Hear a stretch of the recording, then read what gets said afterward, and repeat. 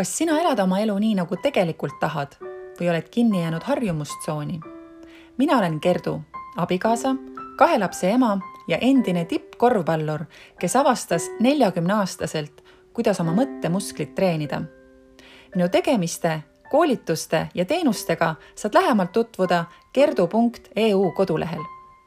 Igal nädalal toon aga sinuni optimistlikke ja arendavaid saateid, et toita sinu mõtteviisi positiivse infoga. Sest mina usun, et muutes oma mõtteviisi, muudad oma elu. Sa kuulad Gerdu podcasti. Tere tulemast, armas Gerdu podcasti kuulaja või Mindset Fitness live vaataja. Sõltub sellest, kus sa mind kuulad või vaatad. Ning täna on mul taaskord väga hea meel vestelda ühe väga ettevõtliku naisega. Ja kohe-kohe ühineb ta meiega. Aga põgusalt võib ta tutvustada selliselt, et ta on BNI1 president ja Tuška kosmeetika kaasasutaja. Nii et tere tulemast, Birgit Usin. Tere Gerdu, tere kõigile. Nii vahva on siin olla. Ja... Nii äge. Me oleme tegelikult põgusalt kohtunud vaid paaril korral. Aga sinust kohe kiirgas sellist nii positiivset ja ettevõtlikku energiat, et ma mõtlesin, et ei, ma pean kutsuma sind oma saatesse, sest et sul on nii palju, mida jagada ja kuidas inimesi ja just rohkem naisi inspireerida. Nii et ma annangi sõna sulle ja võib-olla sa räägisidki täpsemalt sellest, et kuidas sinust sai ettevõtja, sest sa ei ole ju alati tegelenud selle valdkonnaga. Ei ole, jah. Meid ühendab see, et tegelikult mind ka väga huvitab see, et naised rohkem läheksid ettevõtlusesse, et nad oleksid julgemad, sest nagu viimased aastad näitavad, et naised üha rohkem võtavad maailmas juhtivaid kohti, siis miks ka mitte Eestis. Ja õnneks esimesed sammud on juba tehtud, et kui meie riigil on olnud esimene naispresident ja peaminister, siis BNI-l on ka esimene naispresident ja ma nüüd erandkorras jätkan oma 3. hooaega. Aga kus ma siis alguse sain, et see sükene ettevõtlikkus on mul lapsest saadik sees olnud, et ei olnud koolis ringi või õpilasomavalitsust või kohta, kus ma ei osalenud ja olen ka neid kohti juhtinud, kusjuures hea välja tuua, et Mart Võrklaev, kes on praegu Riigikogus Reformierakonna ridades, me olime koos õpilasomavalitsuse juhatuses. Et oleme välja kasvanud ühest pesakonnast peaaegu, aga ma olin enamus oma elu tegelikult palgatööline, ma olen igasuguseid tööid teinud, ma olen olnud lennujaamas turvanaine, olen olnud kiirtoitlustuses tööl üritustel, olen olnud juhi abi, Soomes lapsehoidja koduabiline eelmise masu ajal ja lasteaia juhataja ja siis 6 aastat oma elust ma veetsin üldse Coca-Colas müügiarvestuse raamatupidajana. Ja siis ma läksin tööle ürituskorraldusse. Mul alati väga meeldinud organiseerida ja tegelikult ma teadsin seda ettevõtet mõnda aega juba, tegin neile vahete vahele mingit tööotsi, aga siis neil oli vaja täiskohaga töötajat ja tegid mulle pakkumise. Ja siis ikkagi süda sinna ürituste poole oli mul ammu löönud ja olin ka vahel nagu unistanud sellest, et teeks oma ürituskorraldus ettevõtta, aga kuidagi jäi alati millegi taha. Ja läksin siis sinna tööle ja esimese aasta lõpuks mul olid ühed parimad ettevõtte numbrid, mida ette näidata. Ja 2020 pidi mu parim eluaasta olema. Ma olin müünud välja peaaegu terve oma suve, jõulud, ma võitsin mingid hankeid, mida ma mitte kunagi õnnestunud võita. Kõik oli perfektne. Siis tuli COVID. Jaa, tahtsin öelda, aga siis on see koht, kus filmis nüüd tehakse ta-ta-ta. Täpselt. Ja tegelikult ma juba päris alguses sain aru, et see asi lõpp hästi. Tegelikult ma juba ütlesin oma ettevõtte juhile oma ülemusele, et koondage meid ära, et siin ei paista see asi paremaks mineta, aga kõik me ju ootsime, et see on ainult ju kuu 2-3, maksimum sügises läheb paremini. Ja tegelikult enne seda COVID-it ma olin just hakanud BNI-s käima mõnda aega ja siis kus sa ümbritsed, nagu öeldakse, et näita, kes on sinu sõbrad, siis me näeme, kes sa oled. Minu sõbrad on hästi toredad ja armsad, aga tihtipeale nad ongi sellised toredad koduperenaised. Aga BNI-s ümbritses mind inimesi, kes on pluss-miinus minu vanused, kellel on väga ettevõtlikud unistused või nad ongi väga ettevõtlikud ja see on nakkav. Ja tegelikult enne seda COVID ma mõtlesin, et selle ürituskorralduse kõrvalt, et ma hakkan vaikselt oma businessit tegema, aga samamoodi, kuna see oli seotud natukene üritustega, siis ka sellele tuli kriips peale. Ja otsustasin, et ma hakkan tegelema iseenda arendamisega, et kuniks see maailm paika loksub ja kuni mul veel seda töökest on. Ja mul oli selline komme, et ma tegin kõiki mustrite järgi, et ma valisin oma elukaaslased alati samasugused ja siis imestasin, et miks see asi ei toimi. Miks asjad ei muutu? Ja siis ma täiesti mingites mõtterännakutel nagu avastasin seda. Ja samamoodi ma olin meeletult kärsitu inimene, et ma tahan täna seda seina punaseks, siis see sein pidi täna punaseks saama, et ma läbi üksteist kõik millega see pidi punaseks saama. Covid väga õpetas mulle, kuidas kärsitusega hakkama saada ja ma nagu teadvustasin omale oma võib-olla puuduseid ja oma nõrkused ja ma hakkasin ka tegelema, sest kõik meid saadeti ju koju. No ja mis ikka selle kodus teed, kaua sa ikka koristad või raamatuid nagu loed, ja ma hakkasingi teadlikult iseendaga tegelema. Ja siis mul oli mingi väga kehv päev. Ja ma tahtsin kuidagi ennast lõbustada või midagi ja mõtlesin, et sotsiaaleksperimendi ja tegin omale Tinderisse konto. Igaüks otsustab, mida ta teeb, kuidas ta teeb, aga minu jaoks see koht ei olnud kõige ägedam, sest paar tundi, kui ma seal veetsin, mul pole elu sees selliseid ettepanekuid tehtud. See kõige veidram minu pildi peal ei olnud mitte midagi peaaegu näha, mul oli pilk, kus oli kübar silmade peal, põhimõtteliselt ainult muuled olid näha. Ja mulle tundus, et kõik mehed, keda sa swipe'id, nad swipe'ivad sind vastu, et vist kõik mehed tahavad kõigile ja. Sest ma tegin 20 swipe'i ja mul oli 20 match'i. Nii. Aga ma mäletan väga hästi, kuidas ma ühe siukse tumetapäise, mitte üldse eestlasliku nimega noormehe sinna paremale swipe'isin, aga see oli täpselt see hetk, mida ma mäletan. Ja siis see noormees kirjutas mulle, et oli ainukene mõistliku jutuga ja me nagu rääkisime maast ja ilmast ja mind pani imastama, et miks Ukraina poiss Eestis on. Et nagu, kui Ukrainas on nii soe ja tore, et miks ta siia tuli. Mind alati paneb imestama, kui välismaalased, kui siis soojad riigis siia tulevad. Ja siis me natuke vestlesime ja ma tean, et ma panin selle konto, läksin magama, järgmine hommik ainukesena, kelle ma kirjutasin, et see on minu kontakt, et seal Instagramis, et ma kustutan lihtsalt oma kontosid ära, et mulle nagu piisas sellest eksperimendist. Piisas sellest ühest. Piisas. Ja me hakkasime suhtlema. Ja siis me tutvusime 2 nädalat enne tema kooli lõppu, et ta tuli Eestisse õppima Eesti diplomaatide kooli. Ja ta oli küll mõelda, et võib-olla nagu jääksi, aga tal ka nagu läks natuke nihu, et ega ta seda üliõpilase mõnusat elu siin väga pikalt ei olnud, et COVID tuli peale ja siis oli oma ühikatoas suht luku taga. Ja siis sealt arvutisi kaudu nad õppisin. Ja siis me kohtusime ja siis 4. kord, kui me kohtusime, siis ta ütles, ma vist jään Eestisse. Ma ütlesin, väga tore. Ja siis ma nagu rääkisin sellest ohust, et ma võin oma tööst ilma jääda. Ja siis hakkasime talle otsima siin elupaika ja ta hakkas nagu peas mõtteid keerutama, et mis see võiks olla, kuidas me saaksime nagu mõlemad selle ära kasutada, et tema nagu saaks põhjuse ja sissetulekud jääda Eestisse ja samas, et mul on tööd vaja. Kuna mina talle väga sümpatiseerisin inimesena, siis ta mõtles, et ma olen siuke ägeda meeslane, kellega ta üldse tuttavaks on saanud.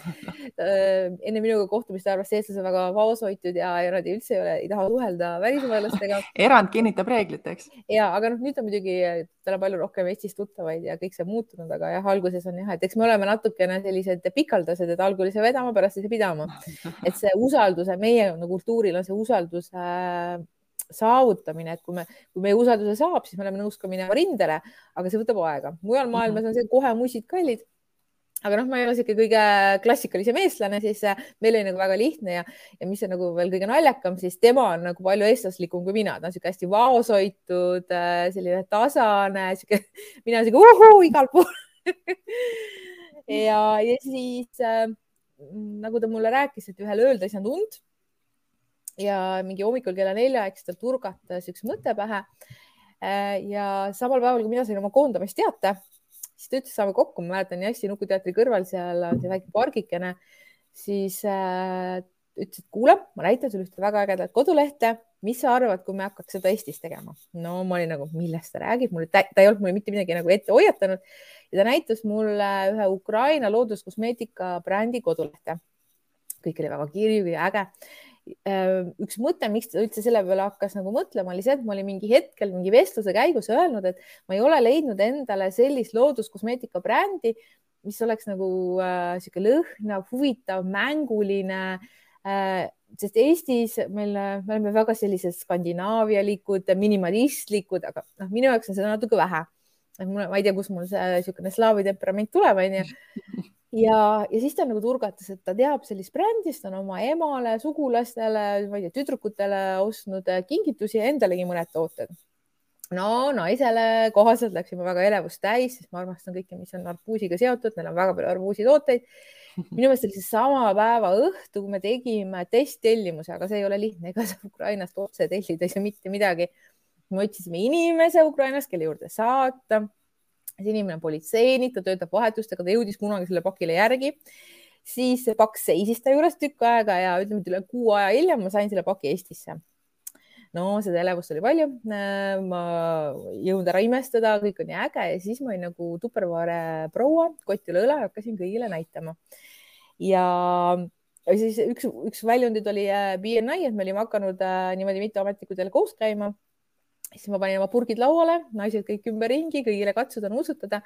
Ja kuna see tagasiside oli väga positiivne, siis mõtlesin, et okei, teeme siukse lükke, et teeme veel ühe testtellimuse, et ma lasen siis teatud hulgal inimestel tellida. Ma maksan ise enamus transpordi ja tollitasud kinni, aga ma näen suuremat hulka kaupa ja ma saan rohkem tagasisidet.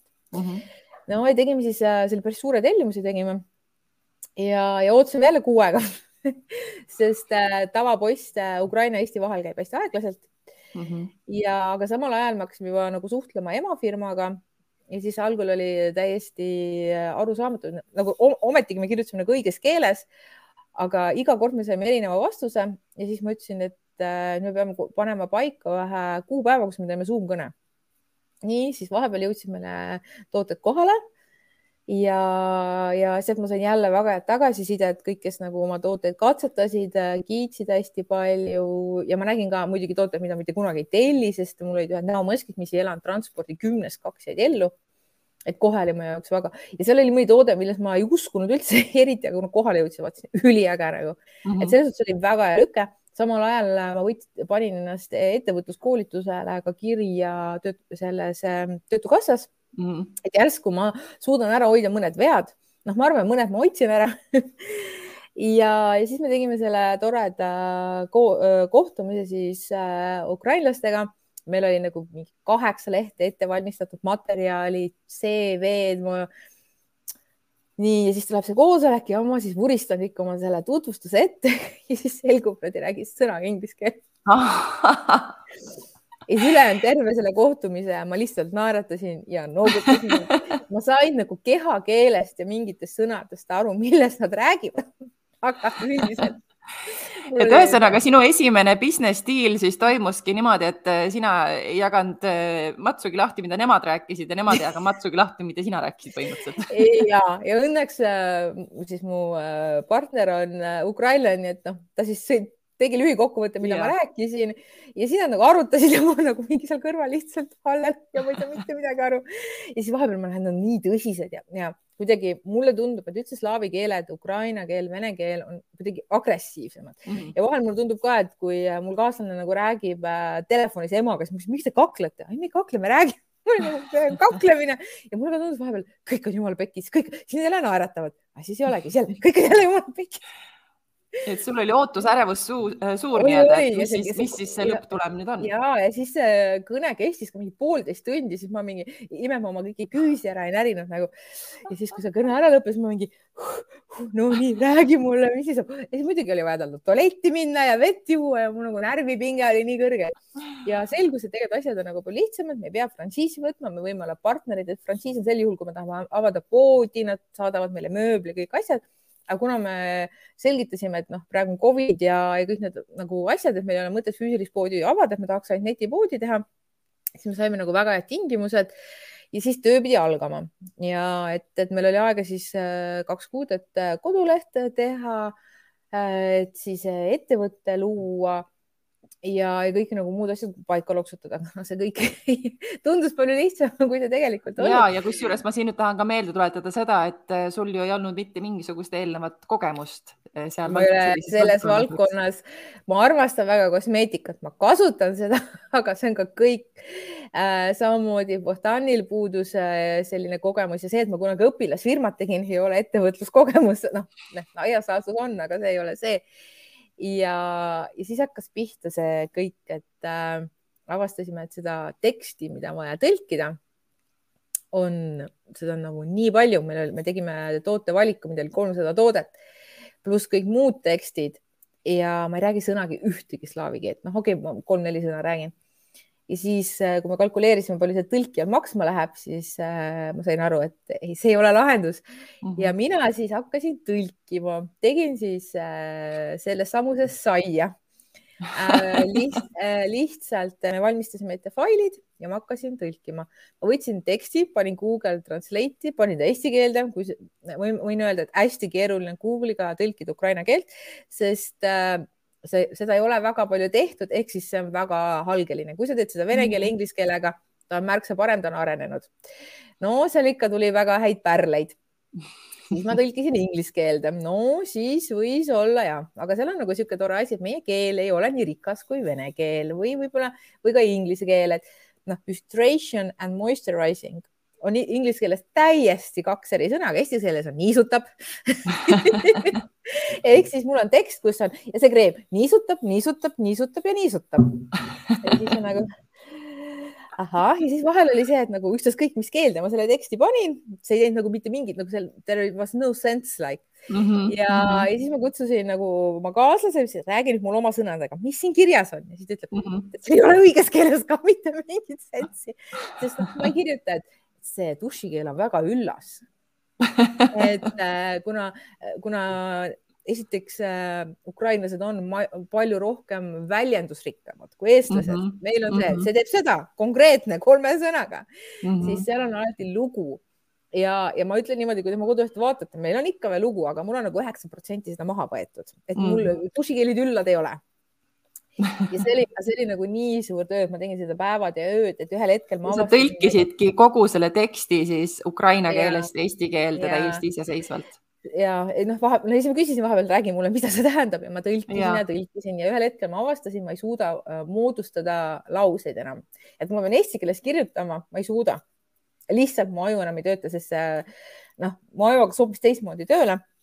Ja siis ma mõtlesin, et kui me hakkame etikeid tõlkima, ma võtan kellegi mõne sellise vabakutselise tõlkija.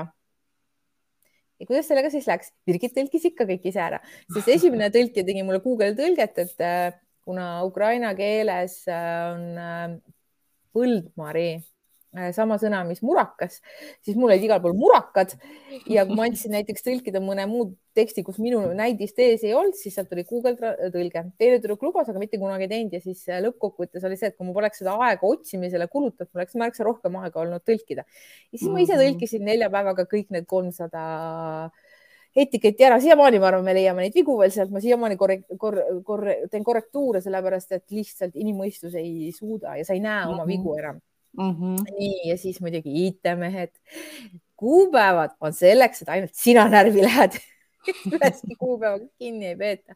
Meil oli alguses, et me alustame novembri keskpaigast, siis oli, et 1. detsember ja lõpuks me avasime oma internetipoe 14. detsember. Mul oli 10 päeva aega, et teha müüki, siis tulevad jõulud, aastavahetus ja suured allahindlused.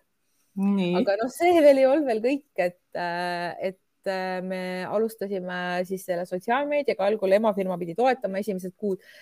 Need postitused olid nagu nii meie kultuurile üldse mitte vastavad, siis ma pidin neid ümber tegema, et põhimõtteliselt ma tegin topelttööd.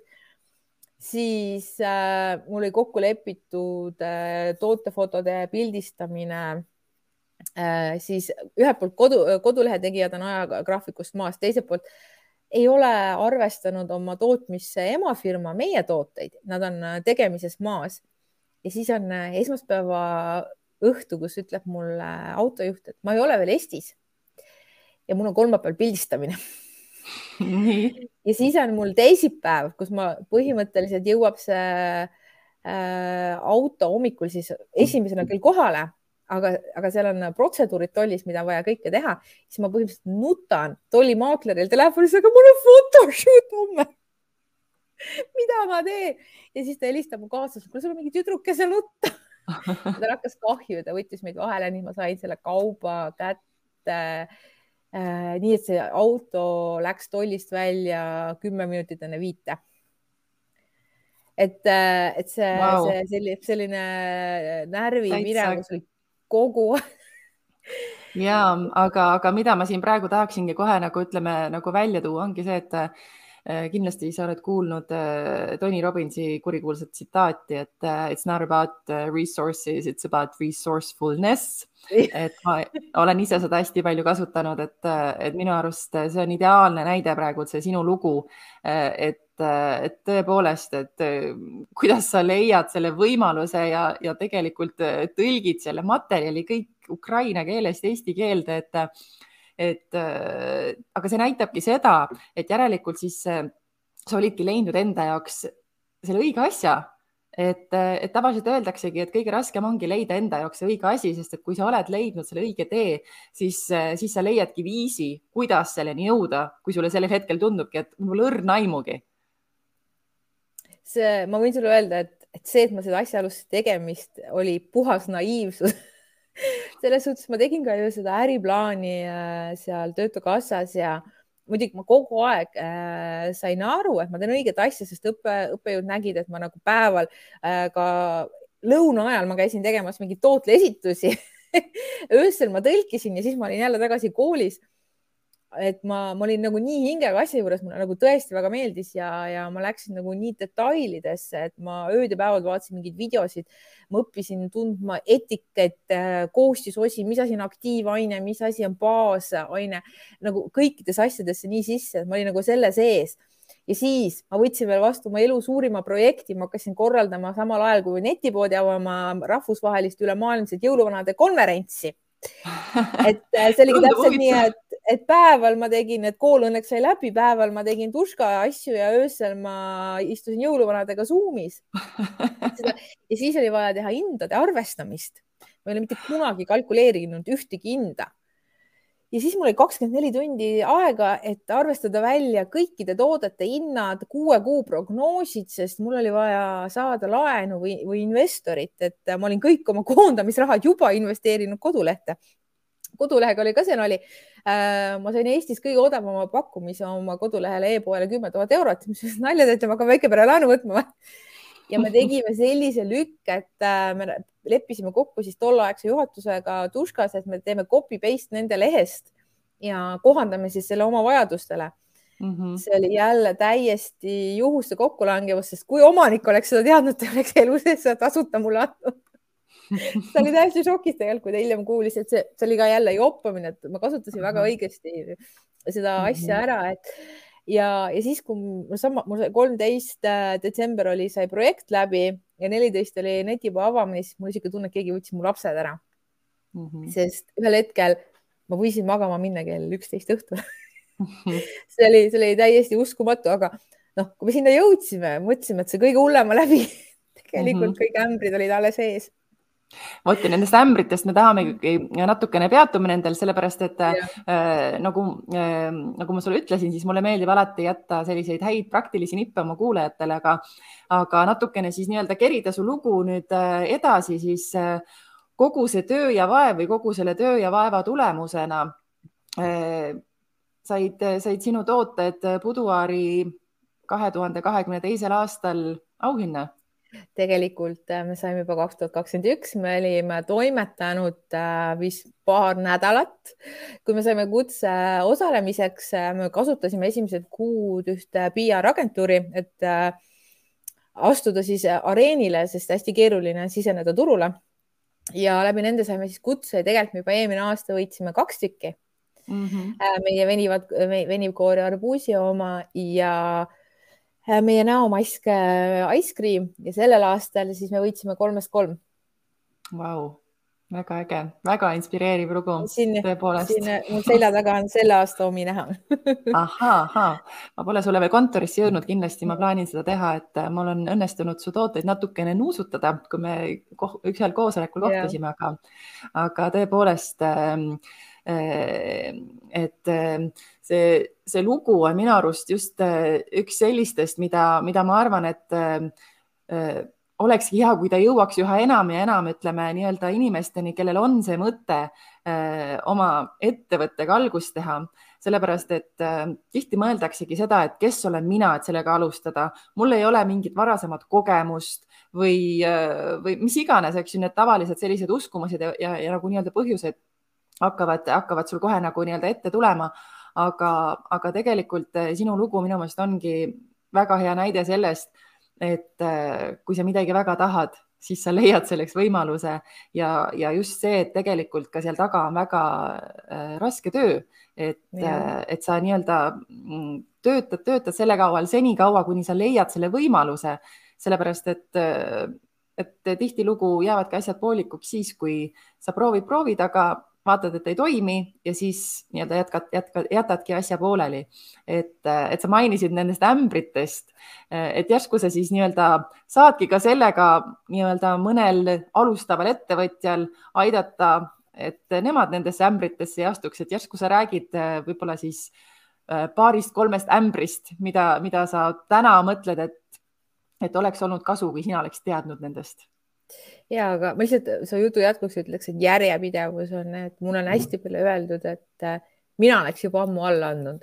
Ma olen olnud väga palju sellistes hetkedes, kus mul on poes, et ma valin kas sukapüksid või kiirnuudlid ja see on kogu minu eelarve. Aga lihtsalt mu tahe on nii suur, et kuna ma armastan nii väga, mida ma teen, sest sel hetkel, kui mind ära koondati, siis mul oli nagu siiamaani sellest, et ma ei taha mitte kellegi alluvuses töötada. Ma olen näinud nii palju vigu, mida nad teevad. Ma tahan kas ise need vead ära teha, aga ma tahan proovida. Ja mul see tahe oli suur ja see järjepidevus ja see, et ma ei anna alla. Neid hetki, kus ma olen tahtnud alla anda, on olnud väga palju. Ma siis räägin mõnest hetkest. Esimene asi, kui ükskõik, kui sa tahad hakata tegema mingit asja, sa pead tegema kindlasti turu-uuringu. Ja ma soovitan kohe mitu korda seda teha. Sellepärast mina tegin ka turu-uuringut ja vaatasin, mida konkurendid teevad. Alati jälgi, mida konkurent teeb. Võta õpi parimat ja jäta vead kõrvale. Ja kuna Ukraina top 10 olid kõige enim müüdud vannipallid ja ma olin nagu nii põnevil nendest, siis ma tellisin meeletu posu neid. Ja mis juhtus?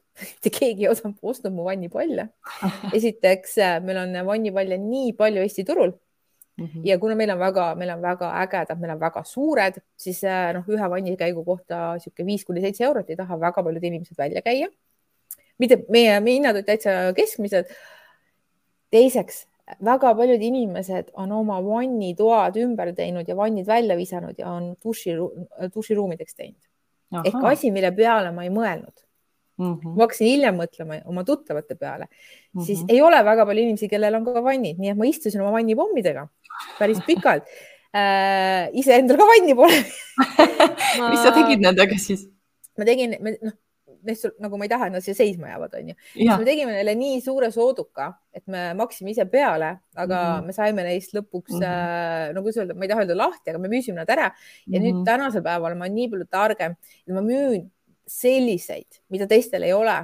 Meil on alternatiiv, meil on vannipulbrid, mida teised väga ei müü, mis on väga populaarsed. Siis meil on sõõriku kujulised komplektid, mida teistel ei ole. Siis meil on väiksed komplektid, kus on pisikesed vannipommid, et sa saad ise doseerida, et sa pead seda suurt palli panema. Väga populaarsed. Ja me jätsime üksikud klassikalised pommid, et inimestel oleks valik, aga mitte, et meil on 20 erinevat vannipommi valikut ja neid kõiki ja mul on mingi mitukümmend. See oli nagu nii suur ämber. aga siis ma ehk räägin siis ämber number 1 on see, et alati tee turu-uuring kõigepealt. Ja isegi kui sa ära teed, mina ka tegin, mõtle läbi. Ja kõik müüvad palja, aga esiteks seal on nii pisik kate, et see oma, kuna meil on looduslik kõik, siis see oma hind on nii kõrge ja ma müün seda nii väikse kattega ja siis ma veel sealt teen sellise sooduka ka, siis ma maksangi peale. Teine asi, planeeri oma ettevõtte avamist, mitte nagu meie. Ma oleks pidanud alustama varem, aga elu tegi sellise vingerpussid. Me alustasime 14. detsember. Meil oli aega müüa 10 päeva ja siis uuel aastal -60, -70. Mina alustav ettevõte ei saa omale lubada sellist asja. Ja siis sa istudki seal oma toodetega. Siis mul oli veel selline traagiline, mul suri veel vanaema ära. Ehk siis mul oli täiesti kohutav jaanuar. Ma ei tea, mida teha. Mul on nutt kurgus, kas tellida kaupa, sest mitte midagi ei osteta. Siis teed oma mis sa suutsid 20%, võib-olla paar klienti tuleb osta, kui teised kõrval teevad 60, kuigi tegelikult tänapäeval see müümine läbi soodustuse on juba vale, on ju. Aga sel hetkel mul küll, mida ma teen, on ju. Aga mis sa tegid siis? Mul praegu jäi kõrvu see hetk, et sa olidki sellises punktis oma elus, et sul oli äsja oli vanaema surnud, nagu sa ütlesid, et see oli väga raske oma isiklikus elus. Lisaks, kui sul ka need tooted ei müünud. Et mida sa teed, et see ongi tegelikult see punkt, et ütleme, et kui sa nagu oledki, et kui midagi ei müü, et mida sa tegid siis edasi sealt? Ma investeerisin veel raha. Ma läksin televisiooni ja ma läksin ajakirjadesse ja BNI. Ma võin öelda, et ma elasin oma jaanuari puhtalt üle BNI-le. Inimesed, ma olin sügavas leinas, sest see ei olnud vanaema, keda ma korra aastas nägin, ma sündisin tema kodus. Ma terve oma elu elasin temaga ja inimesed tulidki. Ma nägin, et neil ei ole seda dušikeeli vaja, on ju, aga nad ostsid. Aga samas sellest on välja kujunenud praegu mul lojaalne klientuur, sest nad tegelikult armastavad. Ja kuna nad algul lihtsalt võtsidki igasugust tooteid ja katsetasid, siis nad teavad, mis neile meeldib. Et see oli ja ma investeerisin seda raha, mida mul ei olnud. Ma läksin televisiooni ja televisioon on kõige paremini praegu töötanud. Ajakirjad, hästi keeruline mõõta. Televisiooniga sa näed kohe on saade ja kas tulevad tellimused või mitte. Et see oli see, kus ma välja tulin ja ma võin öelda, esimene aasta ma investeerisin kõik oma säästud ise ja võtsin veel ka laenu. Et asjad jälle, mida sa ette ei näe. Ämber number 2 või see oli number 2, number 3. Ja, number 3. Ja sa mõtled küll, suvi on päike, inimesed ei mõtle absoluutselt oma ilu peale suvel. Mul juulikuus ma olin nii miinustes. Inimesed olid rannas ja neid ei huvitanud, kas neil on keha kooritud või naabelkreem või on neil päikesekreem. Täiesti masendav, et kui mul juba ma tundsin, et mais oli väike kukkumine, pool juunit ka. Ehk siis kõik, mis ma olin vähegi jõudnud koguda, siis juuli kattis ja ma olin miinustes jälle. Ma olin täiesti, mul ei olnud võimalus maksta arveid. Ma olin sellises punktis. Ma leidsin inimese, kes siis tegime ka BNI kaudu, kes siis andis mulle 500 eurot, millega mul oli paar arvet vaja ära maksta, krediiti. Ehk siis ta hakkas hiljem sellest mul kaupa võtma ja see päästis mind sellest hetkest välja. Ja kuna ma ürituskorraldajana, siis ikkagist mis on veel, tuleb oma munas ei tohi panna ühte korvi. Munad tuleb ära jagada, siis ma tegin suvel mõned üritused, mis ka aitasid, et kuna ma olen ikkagist ürituskorraldaja ja ma pean ennast professionaaliks, siis ma tegin mõned üritused, mis ka aitasid meil jääda vee peale. Muidu see oli jälle hetk, kus mul oli pisar kurgus ja ma ei tea, mis ma teen. Et see oli ämber number 3 ja siis number 4, mis oli veel kõige parem. Räägi kõik üle, et kultuuride vaheline erinevus. Mul tuli kaup. Ja veebruarikuus õues oli -12 kraadi. Autojuht tuli tentautoga ehk siis, kes ei tea, mis see on, see on nagu telgimaterjaliga auto. Nii. Ja arvake ära, mis juhtub toodetega, mis sisaldavad vett, kui nad on terve nädalavahetuse Riias seisavad ja tulevad siis Eestisse. Mul oli kõik tooted, mis oli võimalik kui jääs. Nii, siis me helistasime tehnoloogile. Mis nüüd saab? Lugesime ette, mis tooted on jääs, mis ei ole. Siis öeldi, tehnoloogi ütles kohe, et nende toodetega ei juhtu midagi, need tooted sulata üles, need tooted viskab prügikasti. ja siis me kaebasime tegelikult ka autojuhifirma kohtusse, aga ta kadus ära, nii et sinna see jäi. See oli meie oma kulud ja kirjad, et tuleb kõik detailid üle käia. Kuna jälle kõik venis, meil oli kiire, siis nad mõtlesid, et no, neil on kiire, panid tentauto peale. Tegelikult üldse on väga keeruline saada soojendusega autosid. Me oleme nüüd targemad. Me ei planeeri üldse praegu tavaliselt kaubavedu nii külmadel aegadel. Sest selle auto leidmine, sest mis sa arvad, et Ukrainas ootavad kõik, lähme Eestisse. Eestisse ei tule nii palju autosid. Ja see ongi see, isegi kui sa nagu leiad auto, siis ta veel nädal aega korjab oma autot täis, sa muidu ei jaksa seda ise kinni maksta. Ehk siis see arvestamine ja teine asi, kuna meie emafirma ei ole kõige parem planeerija, siis see aasta näiteks nad sai jõulutooted valmis detsembri alguses, mis on eestlaste jaoks ilmselgelt. Muidugi neil on jõulud aasta lõpus, aga see on isegi nendele liiga hilja. Ehk siis sa pead olema nii palju samme ettepoole. See aasta ma olen enamus ämbrid jõudnud ära hoida, siis ma olen need kõik läbi kolistanud eelmine aasta. Et eriti, kui te kuskil siuksest riigist midagi toote ja teil on tooted või mida iganes, mis kardavad külma, siis see tuleb nii detailideni läbi rääkida. Et meil ikka kadu oli, mitte nüüd nii palju, me pääsime, mis mäest andis ja mõnel tootel tõesti oli vaja ainult etikett ära vahetada. Aga ometigi siis räägiks nüüd põgusalt ka sellest, et ometigi siis kõikidele nendele ämbritele nii-öelda sõltumata on sul õnnestunud siiski oma äri käima saada ja nagu ma olen aru saanud, siis see ongi lihtsalt olnud väga nii-öelda ränk töö seal taga, aga räägiks ka nagu sellest poolest, et tegelikult on ju ka meie eesmärk naisi kannustada ettevõtlusega alustama, aga see on see reaalsus, et tegelikult mul ongi hea meel, et keegi räägib asjadest nii, nagu see reaalsuses on, aga samas on see, et kui sa need ämbrid läbi kolistad või siis selle alguse etappi üle elad, et räägi, mis on nagu see pool nüüd, mida sa näiteks täna tunned, et kuidas sinu elu on muutunud tänu sellele, et sa saad tegelikult teha seda, mida sa armastad? Ohohoo, praegu näiteks me just üks päev arutasime oma partneriga, et mul on ikka veel see, ma ei kujuta ette, et ma peaksin praegu kellegi alluvuses töötama, mis annab ettevõtlust, annab sulle ikkagi teatud mõttes vabaduse. Ma võin sulle öelda, et sa alustad ettevõtlusega, tegelikult sa töötad 24H, 7 päeva nädalas, aga samas on sul ikkagi on valikuvabadus, et näed, sa lähedki sõbrannaga lõunale ja sa teed võib-olla selle võrra hiljem, aga mitte keegi ei hinga sulle kuklasse, kui sa 10 minutit hiljaks või sa planeeridki nii, et sa saadki minna puhkama siis, kui sa tahad, mitte sulle graafik ütleb või see, et need pisikesed võidud, siis meie kohe alguses otsustasime, et inimestel on komme, sa paned eesmärgi, sa hakkad selle poole töötlema ja kui see on peaaegu käes, sa paned järgmise eesmärgi, et kui sa jõuad selle eesmärgini, siis sa nagu isegi ei oska seda märgata, sest sa juba mõtled selle peale. Siis meie sa ei oska nagu sellest rõõmu tunda, sellest etapist, mis sa oled tegelikult juba saavutanud, eks ju? Ja, et siis meie otsustasime, et me tähistame kõiki võite. Ja need pisikesed võidud, kui mulle helistati buduaarist ja öeldi, et ma võitsin 2 tootega eelmine aasta, ma keksisin nagu väike laps, ma ei oska seda rõõmu panna sõnadesse, sest ma lõpuks sain aru, et see vaev ja kõik need ämbrid, nad on nagu, inimestele meeldib, mida ma teen. Ja sa teed see endale, sest mina olen see inimene, kas ma teen 110% või ma ei tee üldse.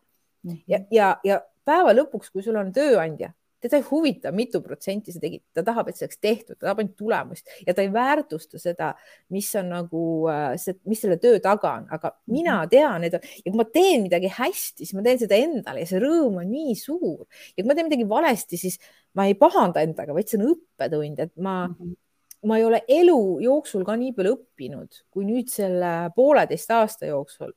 See on olnud selline Ameerika mäed, aga see on nagu nii äge, sa teed midagi, mis sulle meeldib ja sa teed oma tööd rõõmuga, ei ole veel olnud ühtegi päeva, et ma mõtlen, ma ei taha tulla tööle. Muidugi hästi oluline distsipliin. Mina tulen iga päev tööle, ma tulen kella 10, ma tulen iga päev tööle, ma teen oma tunnid ära ja ma lähen koju.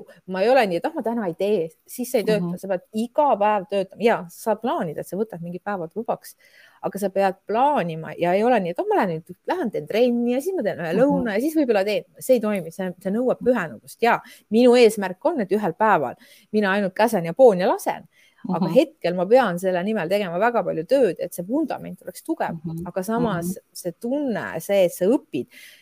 Ma võin öelda, ma olen varsti turundusspetsialist ja mul olid nagu nii väikesed teadmised, aga see aeg ja see, kuidas sa ise näed, kuidas sa kasvad ja kõik, kuidas sa näed, et asjad nagu hakkavad toimima ja nagu sa näed, kuidas inimesed, mida iganes teed, inimesed armastavad seda, mida sa teed ja nad valivad seda sinu pärast, sinu isiksuse pärast, sest maailmas on nii palju tooteid, aga väga palju kliendid ostavadki minu kui isiksuse pärast minu tooteid ja meil ongi üliägedad tooted. Et see on see positiivne külg, et vahet pole, mida sa elus teed, seal on alati plussid ja miinused ja kui see on teema, mis mulle nagu mind väga, väga puudutab ja ma armastan seda kõike, et see on innustanud mind isegi mõtlema, ma läheksin tagasi kooli, et ma tahan õppidagi võib-olla kas kosmetoloogiks või midagi sellist, et olla veel oma alal veel professionaalsem ja aidata veel rohkem inimesi, et see tunne, et sa saad teha ära midagi, et tegelikult ma saan anda inimestele nõu ja aidata nende probleemides. See on nagu super selle juures. Ja selles suhtes ma täiesti nõustun, et kui mina täiesti ka kogemata jõudsin selleni, et minust see ettevõtja oligi tegelikult siis, kui ma olin oma tütrega emaduspuhkusel ja ma sain ka aru, et ma kõndisin taga siis vist enam vankriga, aga me olime õues, ma mäletan ja ma ütlesingi, et ma ei taha enam tagasi minna palgatööle. Et ma tahangi olla, leida selle vabaduse, et ma saan valida, et ma saan olla lastega koos siis, kui ma tahan. Ja põhimõtteliselt, et selles suhtes tõesti see, et sa saad nagu valida teatud graafikud, kuidas sa enda graafiku sead, et loomulikult, nagu sa ütlesid, et sa ei saagi niimoodi võtta endal kõik päevad vabaks, et mõtled, et ma lihtsalt chillin jalad seinal ja vaatan, kuidas need asjad siis kujunevad. Aga tõepoolest, et ma tunnengi, et see on olnud nagu põhierinevus siis palgatööst ja see, mis ma praegu teen, et ongi see, et ma saan ise oma aega paremini planeerida ja ma saan olla tegelikult rohkem laste jaoks ka kodus olemas just tänu sellele, et ma siis sätin oma kohtumised ja muud asjad nagu selle ümber. Ja võib-olla üks asi veel, mida ma nagu naistele ütleks, et kui sa kohe nagu ei julge oma palgatööd nurka jätta, siis alusta palgatöö kõrvalt, sa maandad riske. Siis minul oli see, et ma sain tööturaha ja ühel hetkel see tööturaha sai otsa ja mul oli nagu 0 sissetulekut. Ja see, et ma ellu jääksin, see oli väga-väga keeruline ja ma õppisingi läbi saama kuus paarisaja euroga, sest mul ei olnud rohkem. Mul ei olnud lihtsalt rohkem võimalust, sest isegi paarisajast eurost ma pidin vahel panema osa raha oma ettevõttesse, sest maksta mingeid arveid. Et see algus ongi raske, et võib-olla ongi, et sa põhitöö kõrvalt alusta oma hobiga või mida sa tahad teha ja kui see hakkab kasvama, siis lihtsalt jäta palgatööga või vähenda seda, et nii on lihtsam. Ma alati olen öelnud, et kui see võimalus on olemas, siis kasuta, et muidugi selle võrra sa pead natukene rohkem pingutama, siis sa pead 2 kohal ennast ära õigustama, aga see kindlasti maandab riske, et alati tuleb vaadata ettevõtluses, kuidas sa saad maandada riske, sul peab olema alati back-up plaan. Sa pead nagu alati mõtlema, et sa ei saa niimoodi, et ma vaatan, mis ma homme teen, sa pead kogu aeg ette mõtlema. Et see oligi see minu õppetund, et kui ma alustasin, ma ei teadnud neid asju ja ma sellepärast kolistasingi neid ämbreid, aga see aasta ma olen juba targem ja ma juba oskan plaanida, näha ette. Ma tean juba oma selle ema ettevõtte miinuseid plusse, et mul nagu närvid ei lähe 100 enam sekundiga. Ma tean, et ongi Ukraina kultuur on erinev. Nende tööeetika on erinev, et ma ei saa võtta neid kui eestlasi, kus peabki kõik olema minuti ja sekundi pealt. Ja nüüd tuli ju sõda. Ma tahtsingi tegelikult selleni jõuda, et ma tegelikult ootasingi, et ma kujutan ette, et inimesed, kes meid praegu kuulavad, et kuulavad sind ja mõtlevadki, et issand jumal, sa oled kõik selle ära teinud. Sa põhimõtteliselt oled juba viinud oma ettevõtte nagu ütleme järgmise sammuni ja siis tuleb sõda. Ja, et me oleme siin nalja teinud, et selles suhtes, et maailmas on üle 270 riigi ja see sõda tuleb just seal riigis, kellega ma koostööd teen. Aga et kui me selle nüüd üle elame. Kuidas see on teid mõjutanud ja kuidas see praegult see olukord, kuidas see jällegi sellest nüüd oled siis leidnud võimaluse? Jälle tead, mitte ükski halb ei ole 100% halb ja mitte ükski hea ei ole 100% hea. Et ütleme nüüd, esimesed päevad olid väga rasked, kuna mul partner on Ukrainast pärit, ta pere on Ukrainas, siis see oli ikka, see võttis vaibalt ära, nagu sa lihtsalt ei tea, mida teha. ja paariks päevaks me jäimegi ära ootavale seisukohale, et mis nüüd saab, kuigi ma olin täiesti kindel, et meid ootab pankrot. Et mida me teeme ja helistan autojuhile, kes oleks paar tundi varem hakanud liikuma, oleks mul naistepäeva kaup Eestisse jõudnud. Nüüd see auto on praegu mul Ukrainas luku taga. Ja siis mul on seal 100 kreemi ühele ettevõttele, kes ilmselgelt ei saa neid kreeme praegu. Ja siis me nagu istusimegi maha ja mõtlesime. 4 päeva me ei teinud mitte midagi, me lihtsalt ootasime, mis maailm toob.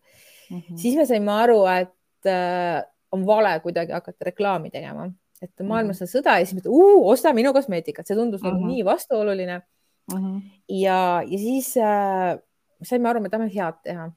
Ja me hakkasime mõtlema, et kuidas me saame head teha. Me hakkasime koostööd tegema Kultuuriministeeriumiga ja otsustasime ühel hetkel, et me avame oma kontoris abikeskuse, et me hakkame asju korjama ja neid saab Ukrainasse. Tegime selle kohta postituse ja nüüd me olemegi üle 6 aja tegutsenud. Sellest projektist on kasvanud väga suur asi, et kui meil ennem oli suur rõhk just inimestele Ukrainas, kui me oleme saatnud sinna sadu püreesid, mähkmeid, hügieenisidemeid, just meie sihtrühm olid nagu naised ja lapsed, need on kõige abitumad, koduloomad, siis nüüdseks on me oleme majaomanikuga siin läbi rääkinud, on mul siin ukse taga, on mul abikeskus, kus inimesed toovad riided ja kus Ukraina pered käivad võtmas omale vajalikke asju. Sest tihtipeale nende abipunktidega see, et kui sa tuled, sulle antakse mingi kotike kätte, saa hakkama. Aga kas need asjad sulle sobivad ja istuvad, ei küsi mitte keegi. Väga paljud heategevuspunktid on lõpetanud oma tegevuse või neil on hästi kõrged nõudmised. Siis meil on selline tore ringlus, et meile tohib tuua ainult puhtalt terveid asju ja mis peavad olema hooajalised. Ja need inimesed siis, kes igapäevaselt suhtlevad Ukraina inimestega, on ka Ukraina sõjast põgenikud, kes siis tahavad ka head teha, siis nemad on, kes koha peal seda siis üleval hoiavad ja inimesi vastu võtavad ja siis mina ja minu partner koordineerime nende asjade tulekut, minekut. Ja sellega ongi täpselt nii, et ühed inimesed tulevad kottidega üles ja teised lähevad alla. Et me oleme nüüd Tallinna üks suurimaid. Et ka siin Niine keskus ja teised saadavad inimesi meie juurde ja see info levib kulutulena ja siis samaaegselt inimesed tahavad ju igat moodi aidata Ukrainat ja nad hakkasid guugeldama ja tuleb välja, et mina olen Eestis ainukene kosmeetikaettevõte, kes toob Eestisse 100% Ukraina toodangut ja meie koostisosad on ka 70% kõik Ukrainast, et nii läbi lõhki Ukraina kui saab olla ja me tegime 0 reklaami. Ja ma võin öelda, et meie läbimüük veebruar-märts oli suurem kui jõulude aeg. Wow. Ja see oligi, see oli hästi uskumatu. Inimesed, kes muidu ei jõuaks meie juurde, astusid sisse, tellisid. Siis me otsustasime, tahame ka emafirmat aidata, et me siiamaani iga kuu vaatame palju meie käibe ja käibest saadame siis emafirmale ka abi. Et nad seal vastu peaks, õnneks nad on nüüd tööle asunud. Ja isegi ka Odessas olevad poed on lahti ja küll mitte täispikkuses. Ja ma 100% ei ole kindel, aga kui ma ei eksi, siis eile hakkas auto Poola poole liikuma kaubaga, siis meil on read väga hõredaks jäänud toodetel. Et praegu veel on valikut, aga siin iga päev asjad saavad otsa. Aga seal on ka, et ma sain neid asju, mis neil on, siis nad tegid ette suure hulga naistepäevaks, et mõnda asju mul ei ole, mõnda asju mul tuleb siis topelt, et koostöös Poola partneriga siis me saame kauba ja vaatame siis lihtsalt päeva kaupa, mis edasi saab. Vau, aga siit mul praegu jäigi täiesti kõrvu see nii-öelda meile tuntav justkui see BNI slogan, et givers gain, et tegelikult sa sellisel hetkel, kui sa lõpuks said aru, et nii-öelda sinu ettevõte on kontroll, ei ole mitte miskit pidi nii-öelda ei ole sinu kontrolli all see, mis juhtub, eks ju. Et siis selle asemel sa tegelikult suunasid oma fookuse sellele, et okei, aga kuidas ma saan kedagi aidata? Ja tegelikult tänu sellele, et sina oma fookuse suunasid sellele, et kuidas ma saan kedagi aidata, lõpuks omakorda tuli sulle tagasi, eks ju. Nii et väga südamlik lugu on tegelikult selle kogu selle sinu ettevõtmise ja selle taga, sest et ometigi sa räägid praegu neid lugusid, aga sinust kiirgab selline positiivsus, et kuidas sa nendel rasketel aegadel hoiad sellist positiivset meelt? tead, ma arvan, et tuleb ümbritseda ennast õigete inimestega ja mitte eestlaslikult kombelt seda kõike enda sees hoida, vaid tulebki jagada. Mina olen õppinud seda, kui mul on raske, siis ma ütlen seda, et mul on raske ja need lahendused on vahel sulle nii lähedal, et sa ei oskagi seda märgata, aga kui sa nagu ei ütle, need ei jõua sinuni, et on olnud kordi, kus ma näen vana tuttavat, kallistab ja ta küsib, kuidas sul läheb ja ma hakkan nutma lihtsalt, mis ei ole üldse nagu minulik kuskil avalikus kohas nutta, aga paar koht ja ma räägin talle oma loo ära ja siis ta ütleb, issand Birgit, aga mul on sulle lahendus. Et mitte, et ma nüüd julgustan kõiki nutma igal pool, aga lihtsalt tuleb nagu rääkida ja tulebki nagu lihtsalt emotsioon endast läbi käia, sellega tuleb tegeleda ja siis uuel päeval lihtsalt alustada uue hooga, et ma ei saa alla anda, see ei ole minu natuuris alla anda, et ma nagu, kui see ühtemoodi saab, kui see heaga saab halvaga, kui see halvaga saab kavalusega, midagi ikka saab. Et ja tegelikult nüüd ma nendele kõigele sellele, mis on toimunud, ma vaatan nagu naljaga tagasi, et ma täiesti nagu kuidas saab ühe inimesega nagu juhtuda, et isegi kui sa üritad olla nii äärmiselt nagu tark ja nagu ennetada mingeid asju, ikka tuleb kuskilt mingi sihuke asi, see sõda, see oli täiesti ju kõigi, see ei olnud minu, seda otsustas kuskil keegi Putin, keda ei huvitanud minu ettevõte või rääkimata nagu muudest ettevõtetest, et ja sa peadki valmis olema ja kui sellistes olukordades sa läbi tuled, siis sa tegelikult, sa tuled ka muust ja praeguses ühiskonnas sa pead olema lihtsalt valmis kohandama ennast.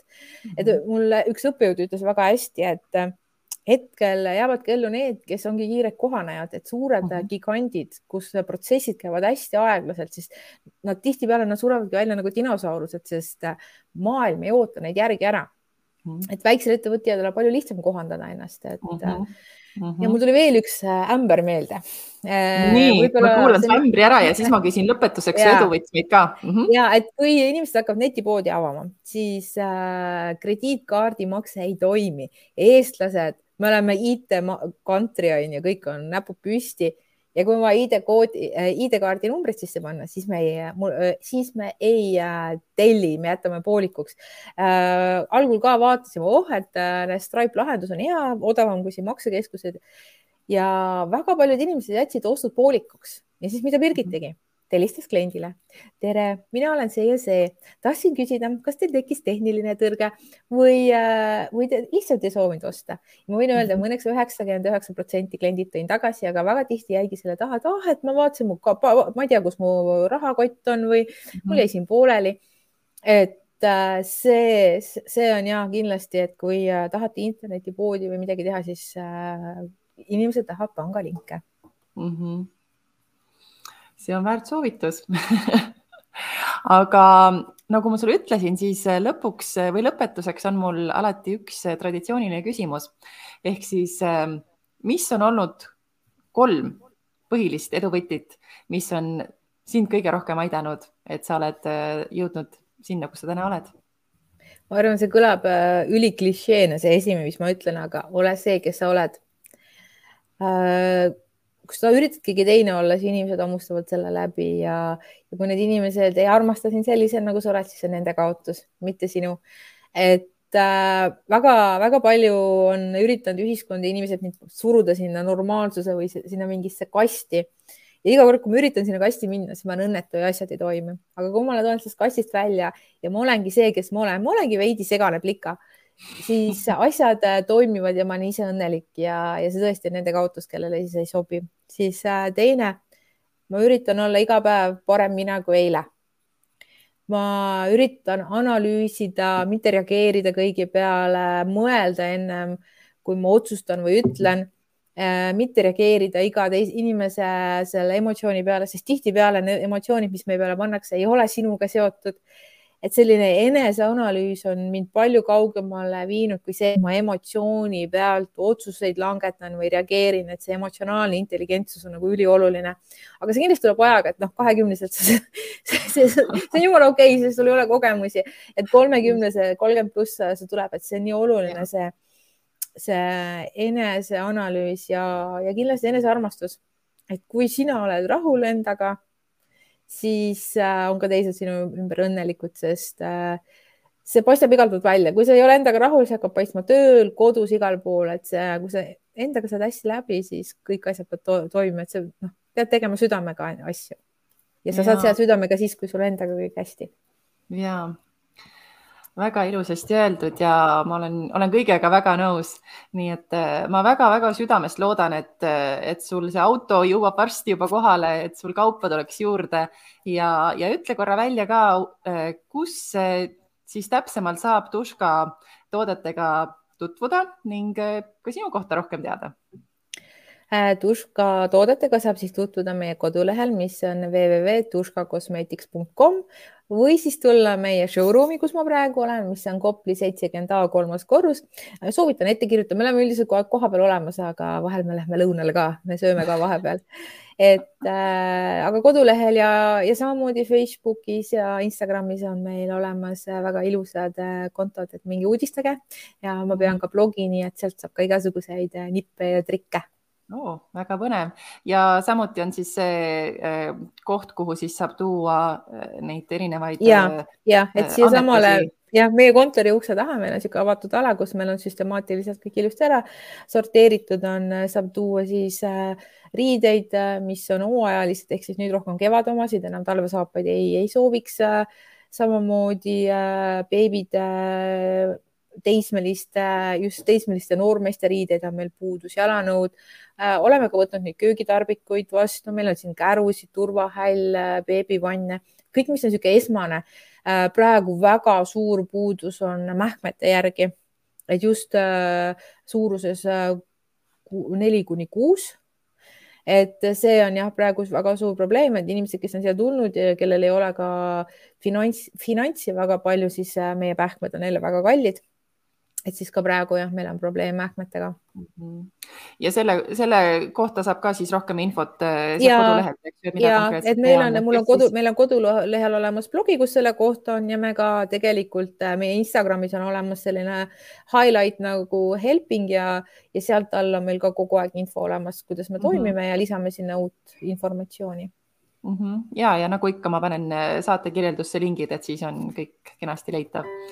Aga Birgit, suur aitäh sulle, et sa oma lugu jagasid, tõepoolest see on väga inspireeriv ja see on väga aus, ütleme nii, et see on tegelikult see, mis võtab ühe ettevõtte alustamine ja see nii-öelda ka see edu pool, et suur aitäh sulle. Aga aitäh sulle, et sa mind kutsusid. Tšau! Tšau!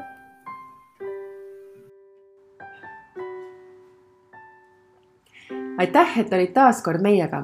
Kui sina kuulsid tänases saates midagi huvitavat või kasulikku enda jaoks, siis ära hoia seda ainult endale, vaid jaga saate linki ka enda sõpradele, perele, kolleegidele, sugulastele, et hea ja huvitav info jõuaks üha enamate inimesteni.